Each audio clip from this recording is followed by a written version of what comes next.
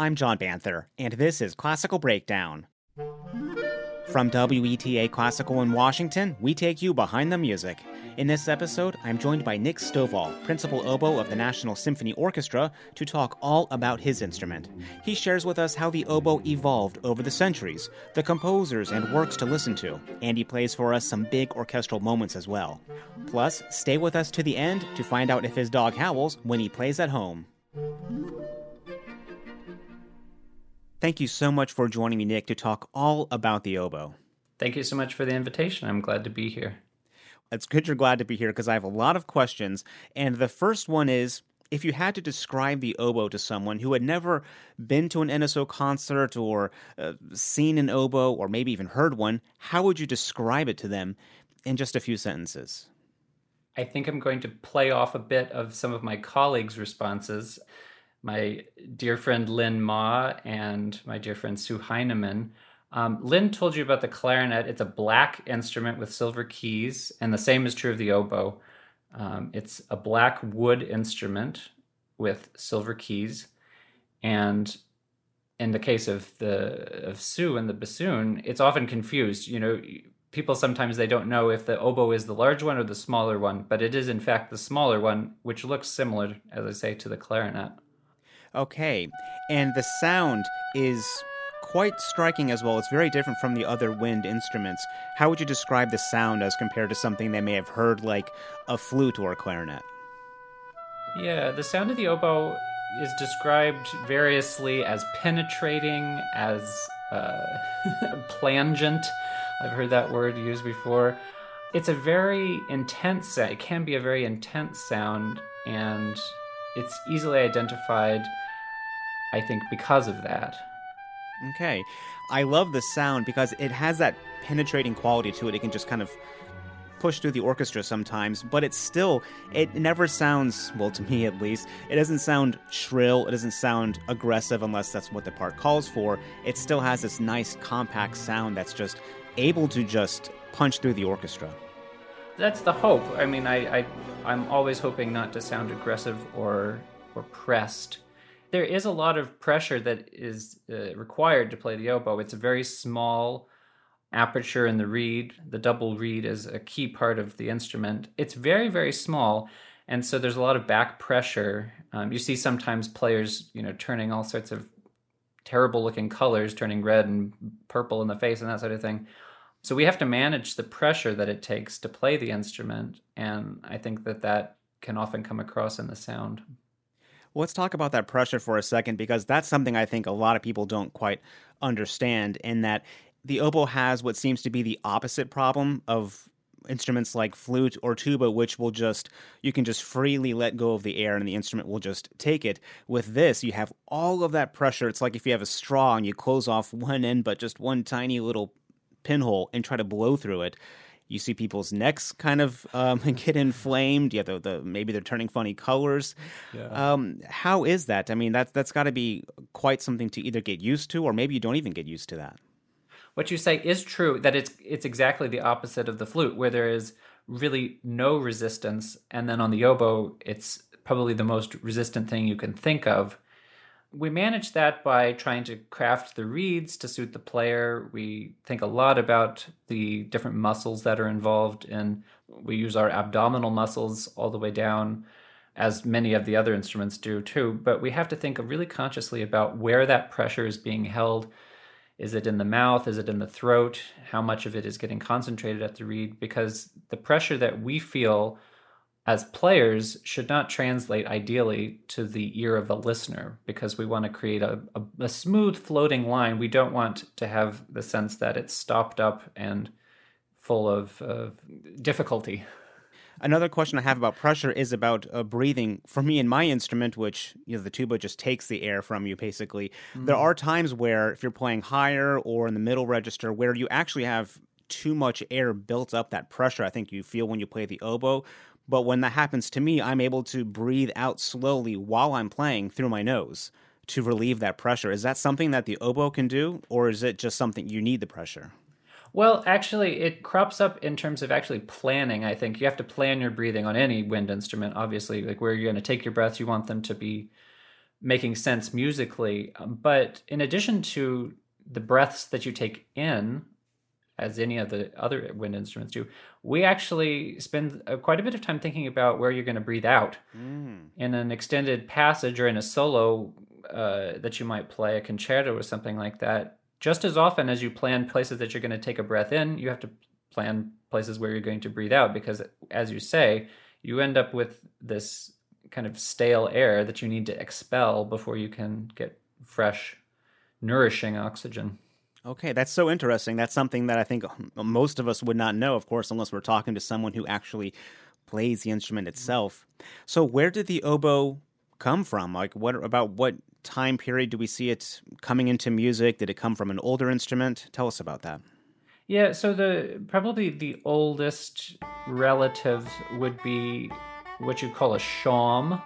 Think of maybe in an old cartoon or something like that, or a children's book where you see the snake charmer playing and drawing a snake out of a basket or something like that. The instrument that he's probably playing is what you would call a shawm. It's a double reed instrument, really super basic, no keys on it. It's probably just a piece of wood that's been turned down with some holes in it, and a really basic kind of double reed.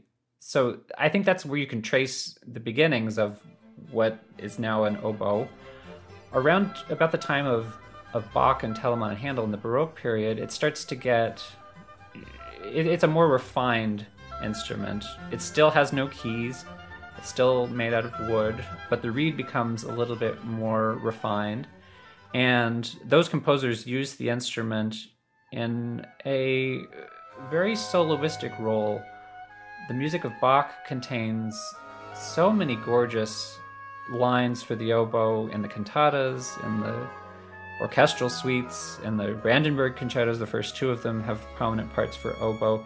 It's really used not just as an instrument to double the violins, and to kind of increase sound, but to be a soloist in its own right. So that shawm, I think that's like from like the 13th century. That's really old.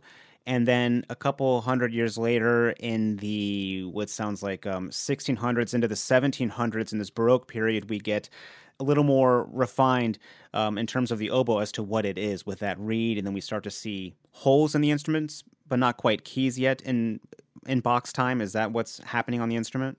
Yeah, little by little, the keys start to get added, so that you can play chromatically in a more convincing way, and then in the time of Mozart and Haydn, then more and more keys start to get added so that chromatic playing, so you can play in all of the keys basically and have it sound appropriate. So it sounds like it basically faced a lot of the same things that other wind instruments of the time did in the 1500s, 1600s, into the 1700s, in that you couldn't play all of the notes cleanly on the instrument, all the chromatic notes that you're talking about, basically all the notes that we use in Western music. You'd have to kind of manipulate the instrument or your embouchure or do something to make it work on a trumpet, for example, that natural trumpet. So it sounds like that's something similar evolutionary-wise with the oboe. What other Baroque composers liked or used the oboe very well? Really all of them, honestly. Telemann, Handel, Vivaldi. They're concerti by all of these composers for the oboe, so it was well thought of even in that period of time, and it was obviously played by virtuosos who could make the case for it.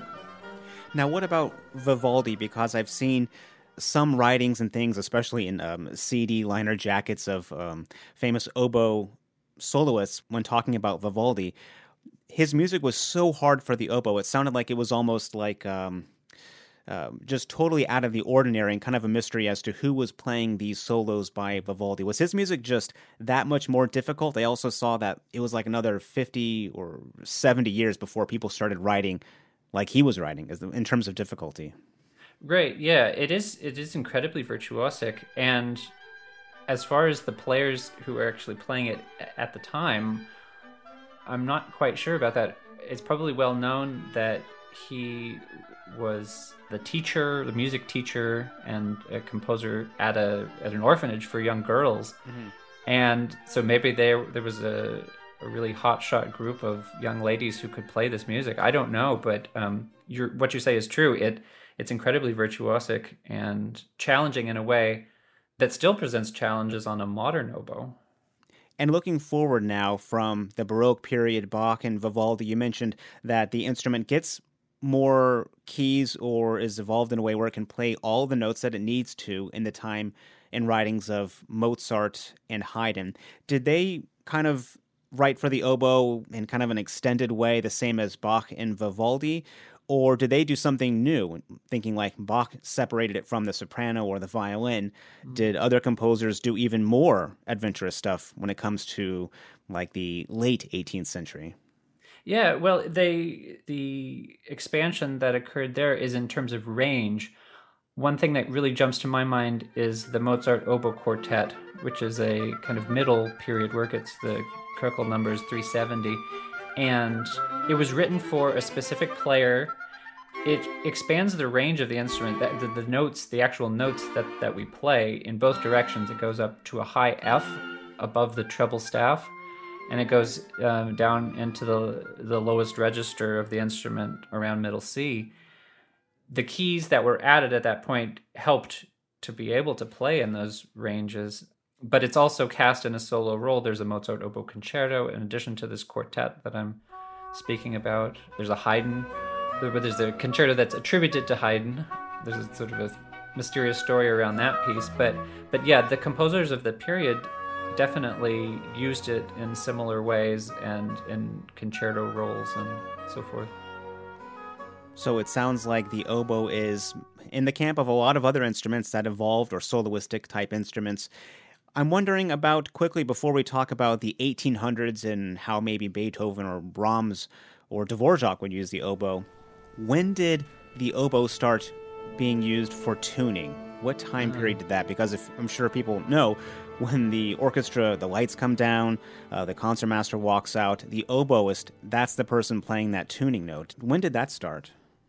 I would say that probably starts around the period of time that we're talking about, the classical era orchestra going into the romantic. It's a convention that developed along with the development of the modern orchestra, so the composers that you just mentioned, Beethoven, Brahms, etc. The reasons behind it, I've heard a couple of different possible reasons, and I think that it's possible, that they're equally valid. One being that it's, as we've discussed, a very penetrating sound, and the central placement in the orchestra makes it so that all of the other instruments can hear very well. So I think that that's plausible. Another explanation, which makes sense to me, is that unlike many of the other instruments, like the string instruments have tuning pegs, you can turn the tuning pegs to fine tune on the stage. Clarinet, trumpet, all the brass instruments, you can pull and push tuning slides, and parts of the instrument you make it longer or shorter in order to fine tune the intonation. On the oboe, once you've made the reed, there's really not a lot of adjusting to be done, certainly not on the fly on the stage. So in that way, the oboe is fixed in place. I can change a reed, but I can't really, I can change to a different reed, but I can't really change the reed that I'm playing on. That is so interesting because, one, that is what I heard growing up as well, that it was the instrument's fixed. Once you have that in there, they can't move. The rest of us, we move. In fact, while we're playing, if you look in the back row, especially trumpet, if you can see closely, or tuba, we're moving all the slides in the middle while we're playing. So we can be flexible at a moment's notice, but the oboe, you're right there stuck with it. And early on, the orchestras were quite smaller. They were much smaller than today. So the oboe has that penetrating sound, but maybe that wasn't even so necessary back then. Yeah. I think, as you say, it's true that the orchestras get bigger, they get louder, and perhaps that convention just kind of found its place and stuck around. Okay, so now going into the 1800s, into what we like to call the Romantic period, how does the oboe change from there? Are there more technological advances, more musical advances in how composers are using the instrument?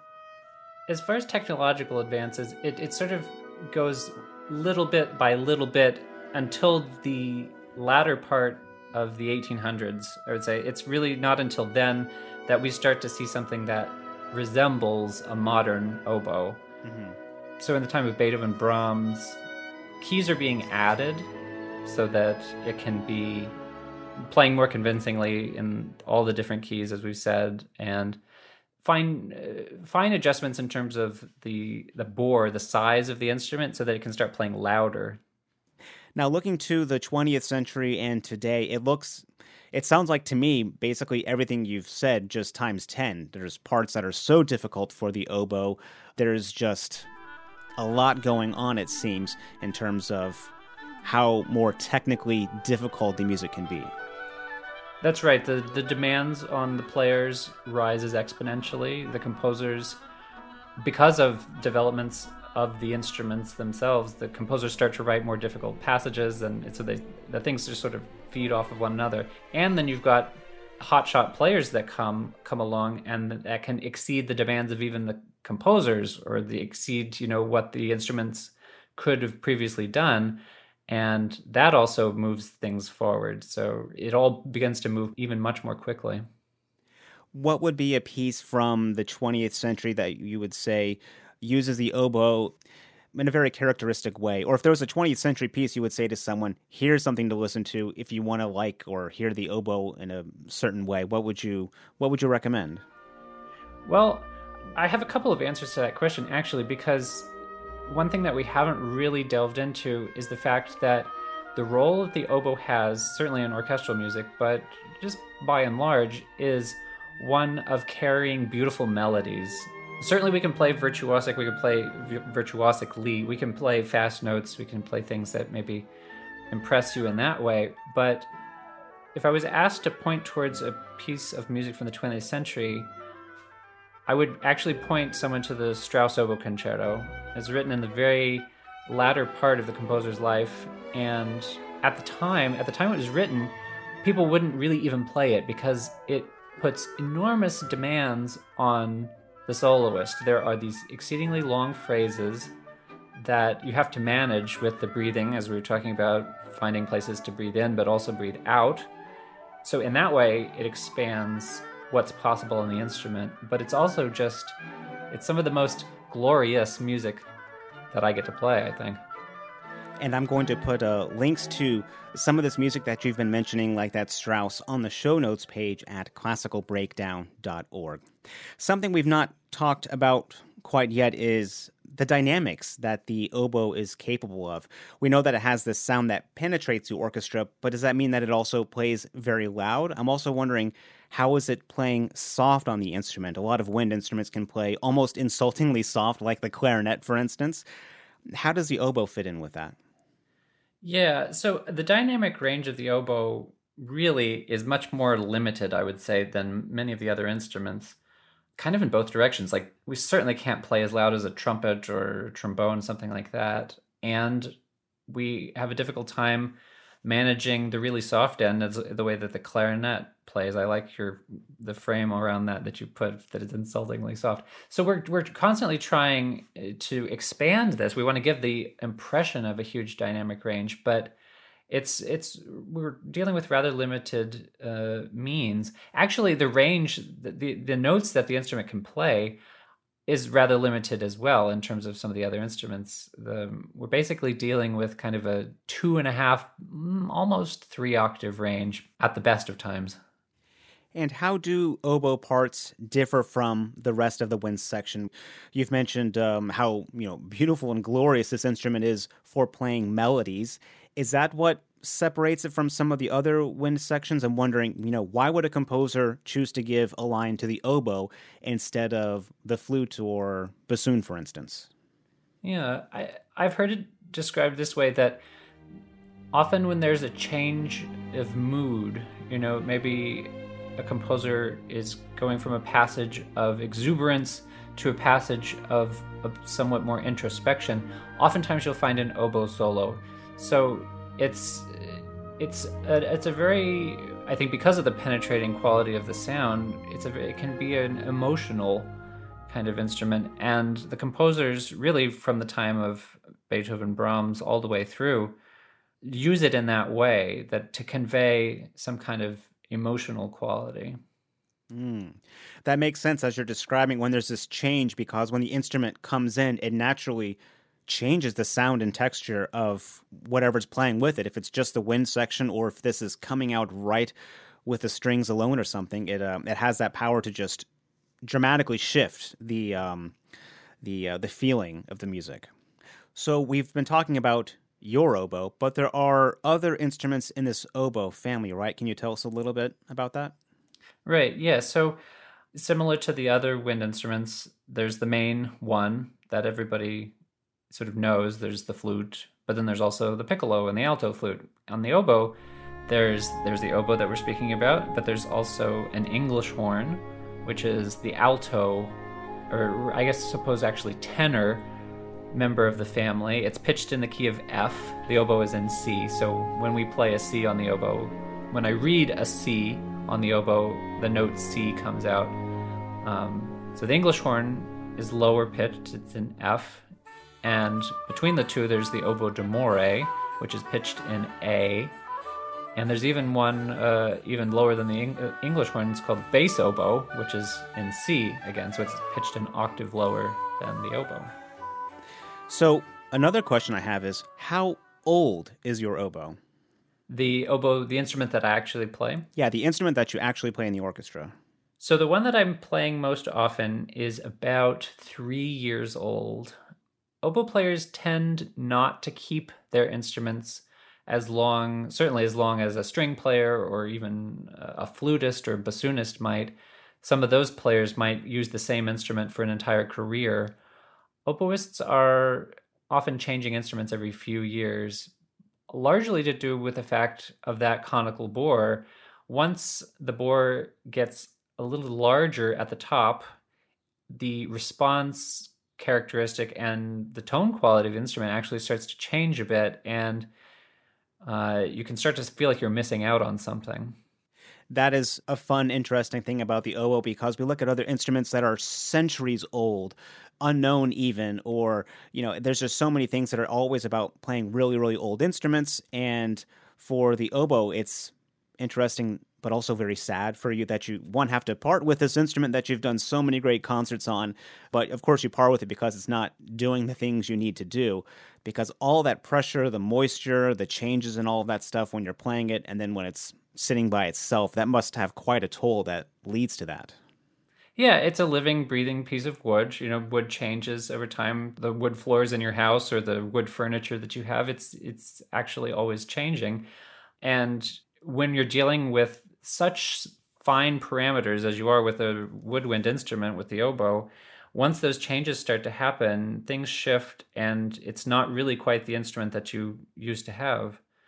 Talking about technological advancements, maybe one interesting thing that bears on what we're talking about is that the makers of oboes recently have, many of them, begun using a synthetic upper part, the inner part of the wooden instrument. They insert it with a piece of plastic and then make the bore from that. So the final measurements are made that way. The thinking being that plastic isn't going to shift and move as much as a piece of wood is, and so you might be able to have a longer lasting instrument, or at least one that is more consistent.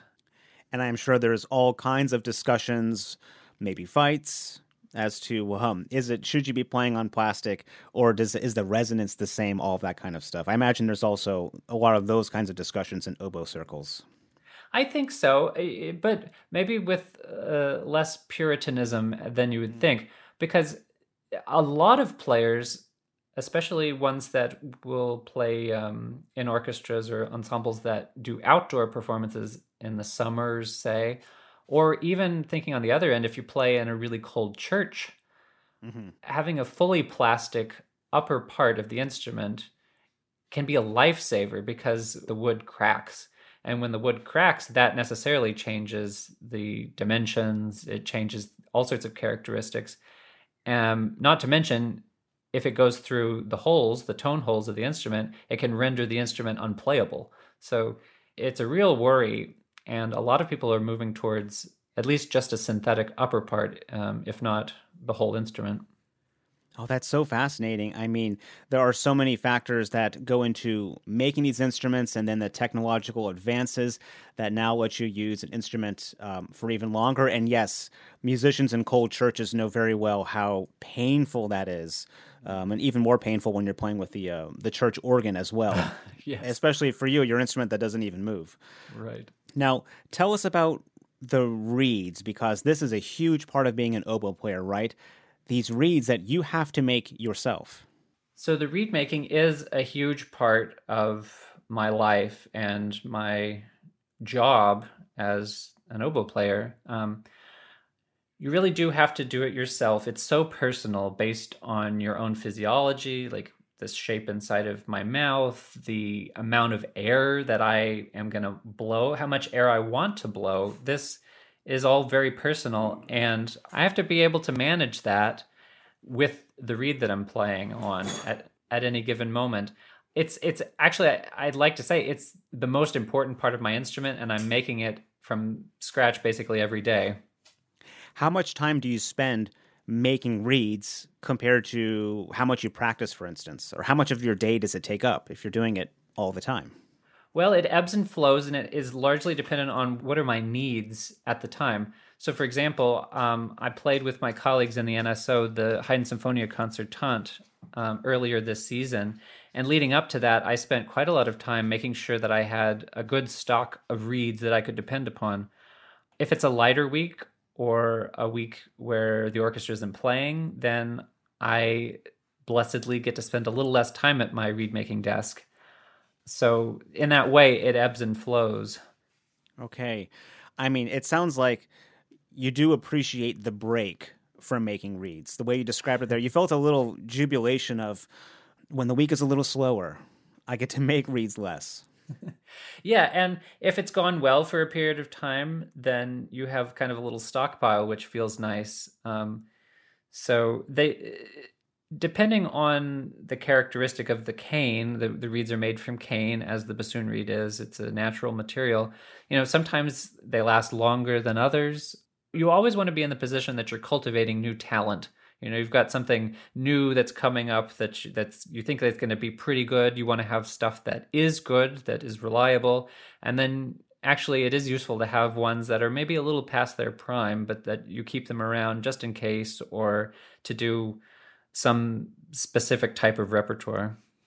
And about how long is a reed lasting? I mean, it's hard to put a number on that. Are we talking weeks, months, days, Um, all of the above? all of the above. Yeah, it really depends on the piece of cane. Oboists and bassoonists are talking about hardness all of the time. How hard is a piece of cane?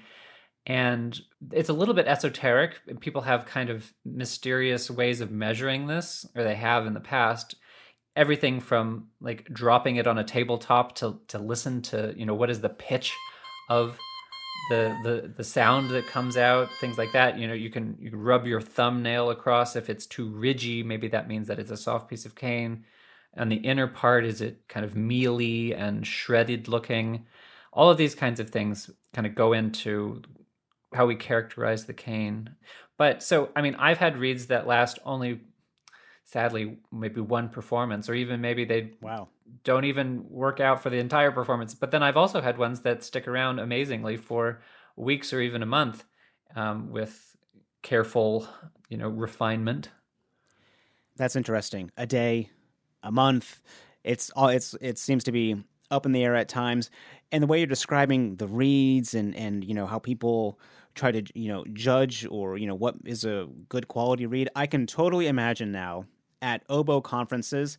I mean, if you just play the audio from maybe a room of discussion, is this a wine tasting or is this about reeds? I can hear everyone talking about this floral, I don't know, bouquet of sound of coming from these different reeds, and then maybe there's a vintage of cane that was Well, best. it's funny you say that. Yes, there are people that will talk about their favorite bag of cane from 1984 or Oh, whatever. so I was right. Yeah. Yeah.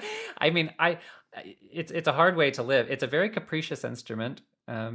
Maybe you're gathering this from our Hmm. discussion, but at a certain point, you just have to make it work. So I feel like I'm treading a line. I'm walking a fine line all the time. And we're going to hear you play the oboe in some great examples right after this. Let's take a quick break. Classical Breakdown is made possible by WETA Classical. Listen to the music anytime, day or night, at WETAClassical.org or on the WETA Classical app. It's free in the App Store. Okay, Nick, it is time to hear the oboe. What is the first thing you're going to play for us? The first thing I brought is the iconic oboe solo from the second movement, the Funeral March, of Beethoven's Third Symphony, subtitled Eroica.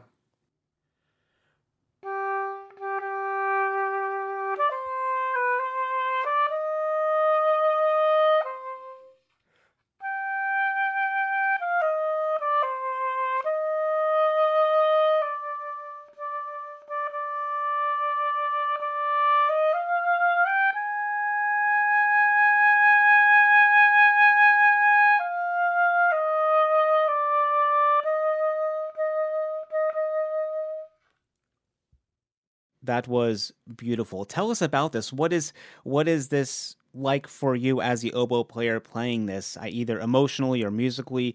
Why is this something you would choose to play for us? So I brought this for a few reasons. One of them being, as I say, it is an iconic solo. It's one that every oboe player knows because it is always asked for if you're auditioning for an orchestra. It's just bread and butter kind of material. But beyond just that, it's, I think, rather amazing music. And it was impressed upon me in my training that this solo in particular is a reason to think about and cultivate a beautiful sound. We all want to play with a beautiful sound on the instrument, but particularly in orchestra, you have to craft a tone that carries the musical message. And that is clear to me because in this music, before the oboe comes in, there is an 8-bar introduction. The piece is in C minor, the violins are playing, and they play this same theme. And then the oboe comes in, one voice alone, whereas the whole violin section was playing previously. One voice comes, and in just this short passage, you go from the gloomy C minor and carry the message forward into this bright, sunny E-flat major by the time that the solo is over with. So that says to me that Beethoven is entrusting a huge amount of responsibility to this one solo line, and all of the time in orchestra, in this piece, in all of the pieces that we play, I'm trying to live up to the composer's intentions. That sounds like really a great example of something you mentioned before, in that the oboe is great in its use of character change. When it comes in, the mood can change. Composers use it in that way. And with Beethoven, as you're describing C minor into E flat, you're pulling the orchestra along with you into this whole new key by yourself. Absolutely. And it's an exhilarating feeling in the orchestra, and it's a lot of responsibility. So what is another example you can play for us? So I've also brought for you the opening of the solo in the Brahms Violin Concerto second movement.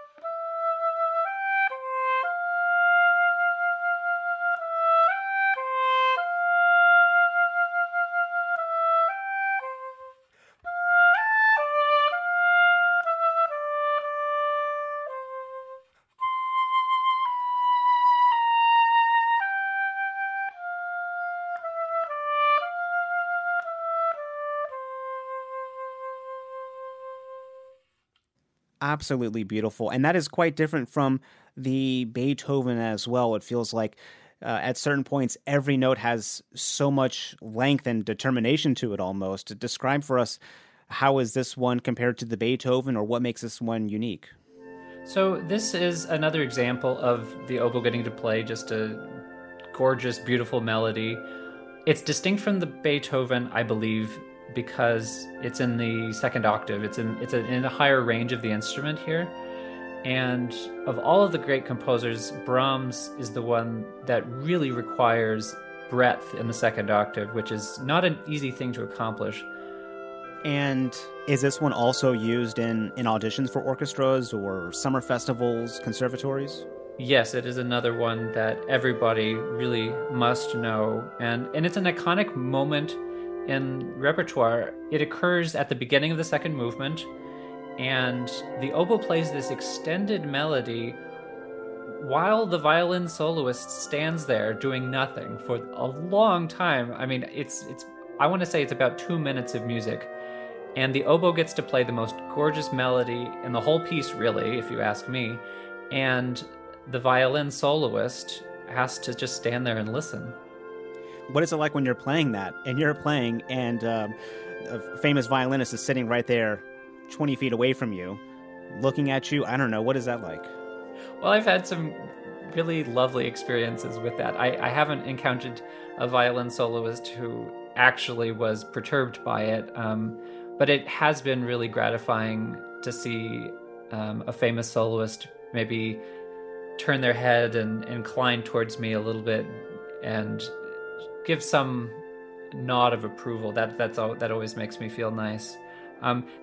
Asking about what it feels like also leads me to think it's interesting when we play these pieces, when we play these excerpts, like I did for you, out of context, just the one line alone, it is such a different experience with all the other instruments around. And this is a good example of that, I feel, because the orchestration in this Brahms is quite thick. All of the other woodwinds are playing. It's not just an oboe solo with strings playing around or something like that, that there's that kind of contrast. No, it's really like ensemble playing, and it makes me think of repertoire like the Mozart serenades. They're these gorgeous pieces of music that were written for just solely wind ensembles, and this Brahms has that feeling. What is another example from the orchestra you can play for us? So the other thing I have for you is a short excerpt from the second movement of Debussy's La Mer.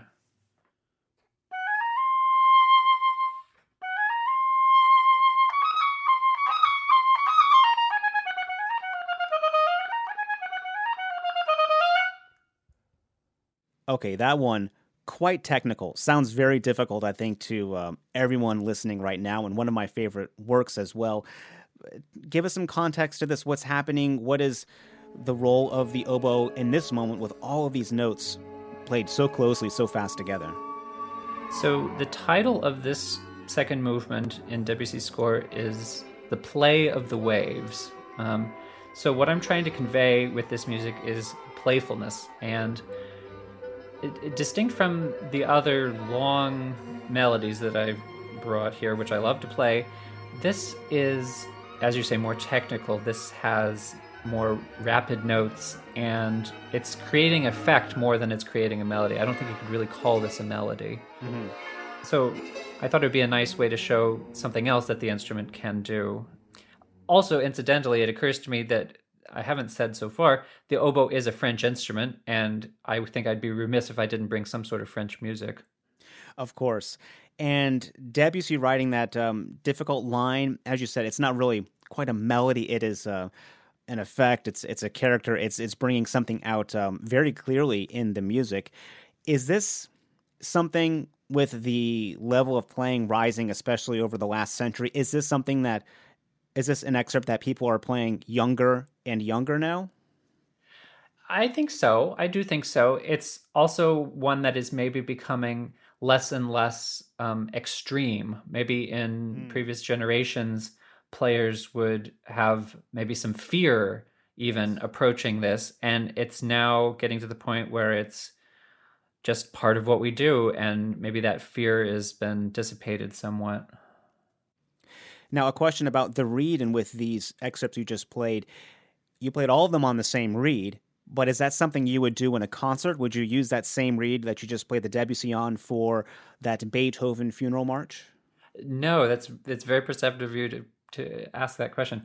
Absolutely, I would not. I think the requirements of that Debussy being in the upper octave, having rapid articulation, if I was playing the full work I would definitely be gearing my reed making that week to the piece, Hmm. which would be distinct from a week of Beethoven third.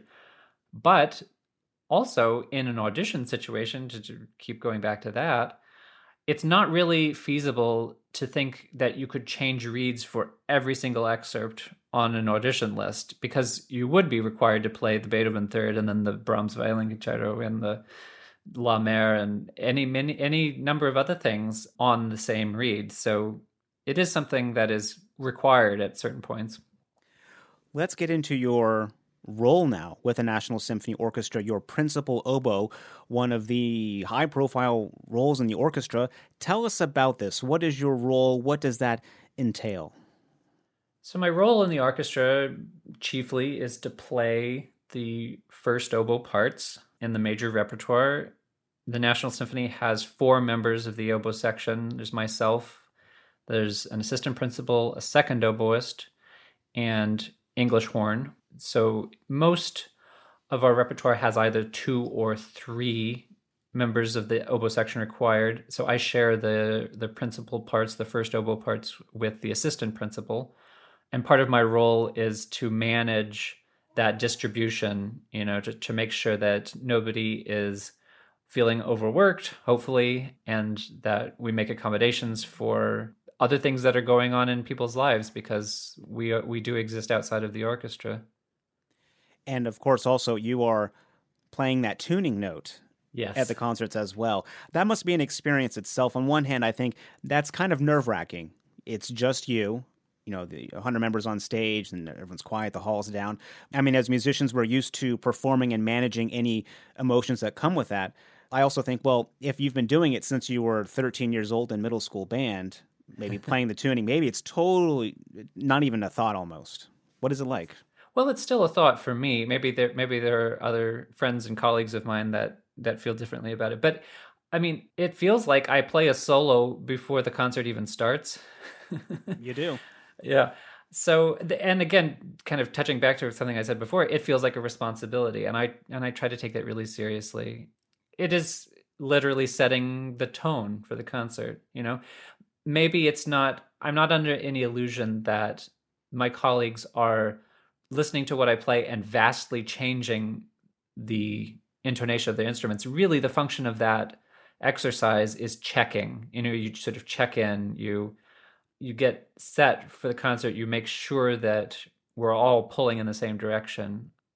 And as I say, I feel responsibility for that. So I want to play a note that is beautiful, that has a beautiful sound, that has, yes, the right pure intonation, and that's inviting, that my colleagues want to play with me.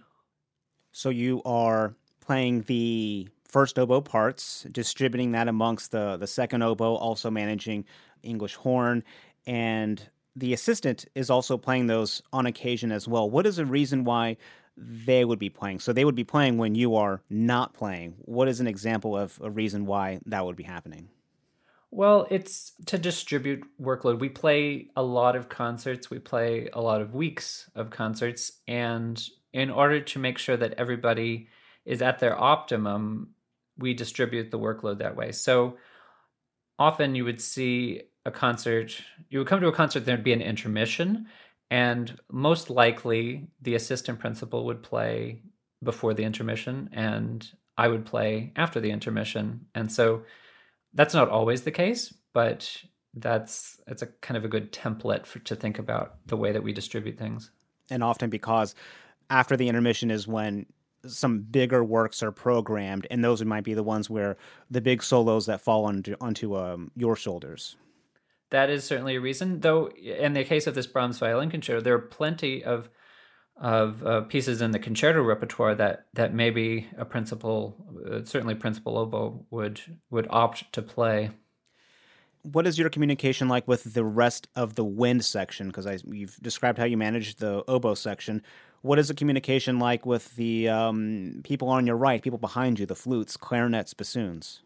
Yeah, it's a very collaborative relationship, and that's another thing that I really value about my role, is getting to work with those other players. It's a bit like chamber music, really. we don't have the same latitude as we would if there wasn't a conductor, but the conductor helps shape the performance, and we communicate about what we'll each do in turn.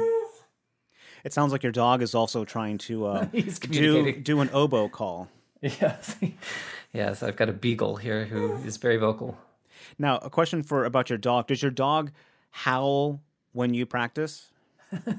No, actually. You sure? He's howling right now because he wants to be let out in the backyard, but I got him as a foster dog first. We didn't adopt him straight away, and the day that he came home with us, I needed to practice. I came up here into my study, and I have a chair, like a comfy chair to sit in and listen to music and relax. And I sat down. He followed me up here, and I started to work and practice. He jumped up into the chair and immediately fell right to sleep. And I knew from then that he was going to be, it was sort of over. He was definitely not just going to be a foster dog. So he has been a good companion ever since. Oh, I love it. Because sometimes we have dogs and they'll howl, but I think it's for us, they think we're howling. Mm-hmm. And so they want to howl as well. So if someone starts playing, they'll just run to the other room and start doing it because they think, "Oh, it's time to howl in the other room now." Yeah, no, he actually really just loves music, and he very often when I'm practicing, he'll come in the room and just fall asleep. Oh, I love it. Now, there's another question I like to ask everyone, and you can change names if you want, time periods, countries, I mean, anything at all. And if you don't have an answer, that's an answer in itself. But I'm wondering, what is just kind of the craziest or wildest thing that's happened to you in a performance? One thing that comes to my mind was an experience I had playing some chamber music. It was with my National Symphony colleagues, and we were playing in a venue that was pretty small, and the audience was very up close to us. We were on a stage, but the audience was very close. And the piece we were playing was a Prokofiev quintet, it's an interesting piece of music written for violin, viola, double bass, oboe, and clarinet. So a kind of not usual ensemble. And I don't think that the people that had come to this concert knew what to expect at all, because we began playing and someone in the audience directly to the left of me in full voice says, as we start, "Oh my."